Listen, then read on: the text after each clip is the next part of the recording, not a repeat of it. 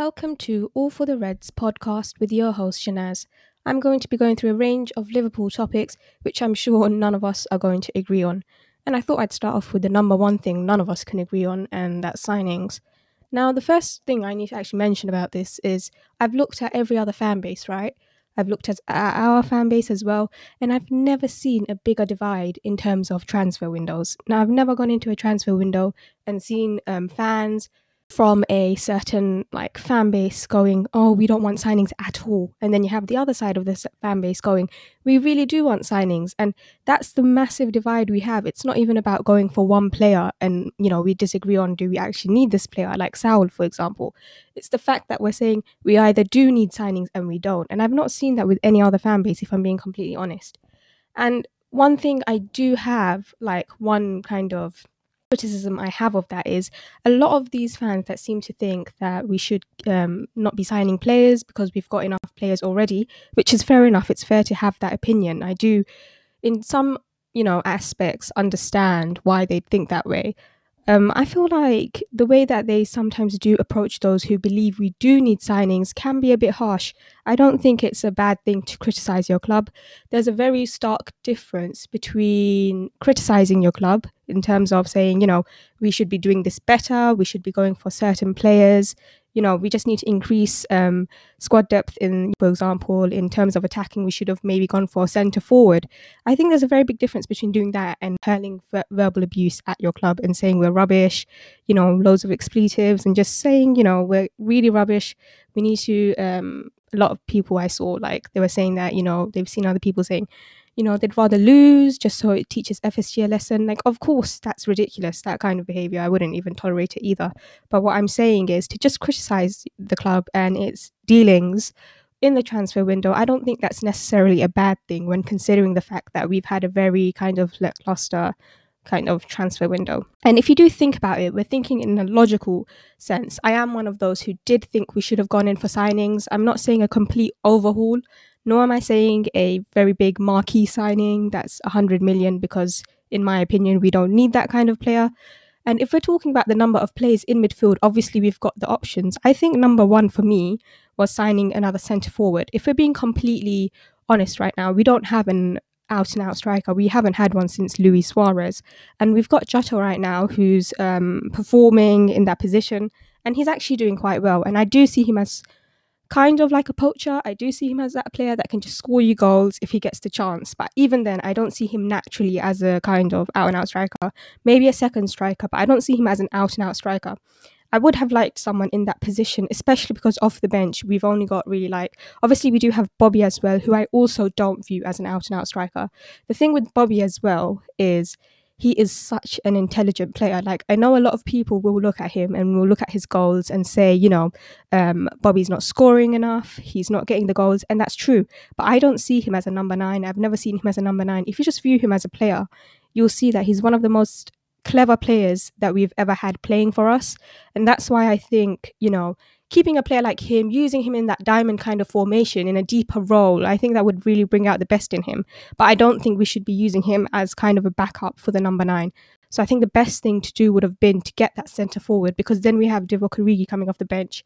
Now, I know a lot of people might be looking at his performance against Milan and thinking, you know what, he was actually really decent. And I'm not going to sit here and say he wasn't, because in my opinion, he did have even a better performance than Diogo Jota. And he did have a better performance in that game. He was making decent runs. He was essentially doing what we needed him to do.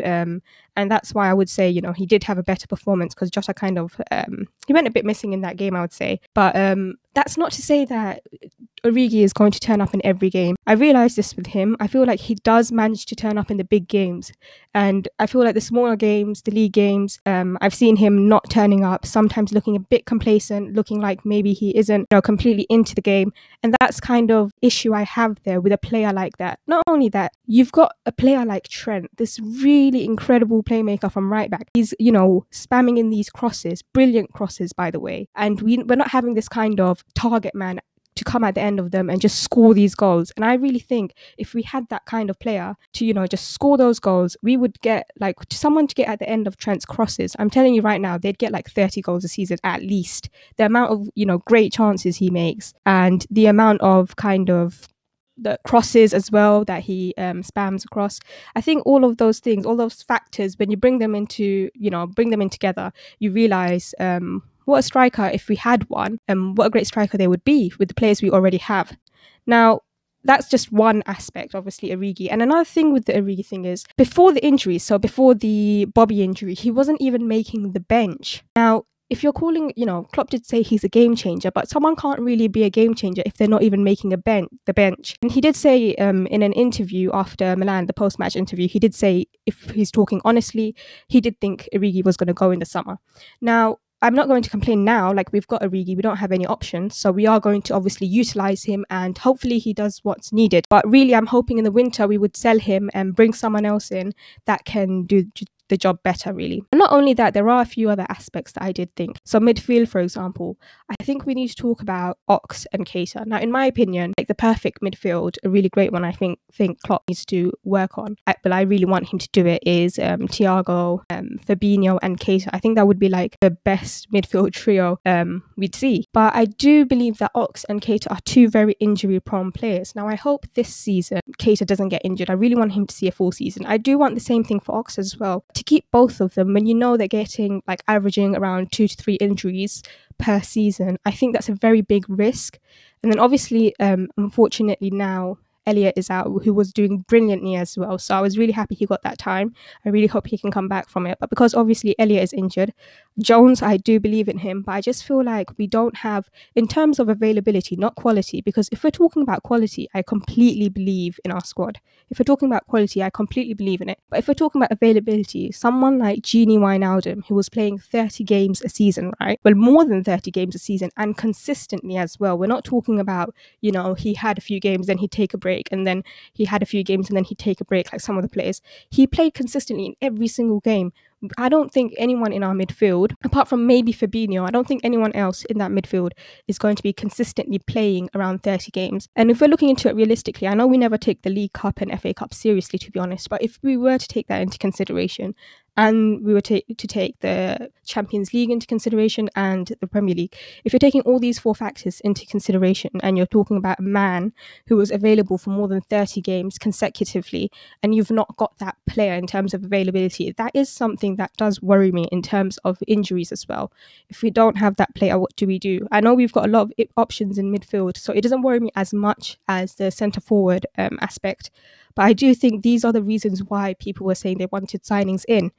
And then it does come to this kind of transfer ineptitude, doesn't it? Because we've been to 2 Champions League finals. We've won one. We went and won the Premier League, which you get a big sum of money from.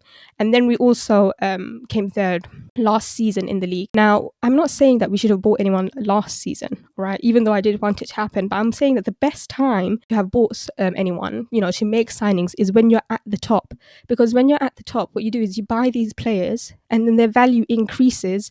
It would have increased all these seasons them being here. We bought Ben Davies last season. He didn't even set foot on the pitch, but his value increased by at least 2 million, I think. And that's the thing, isn't it? You play for a club like Liverpool, you sign these players and they're going to do brilliantly for you.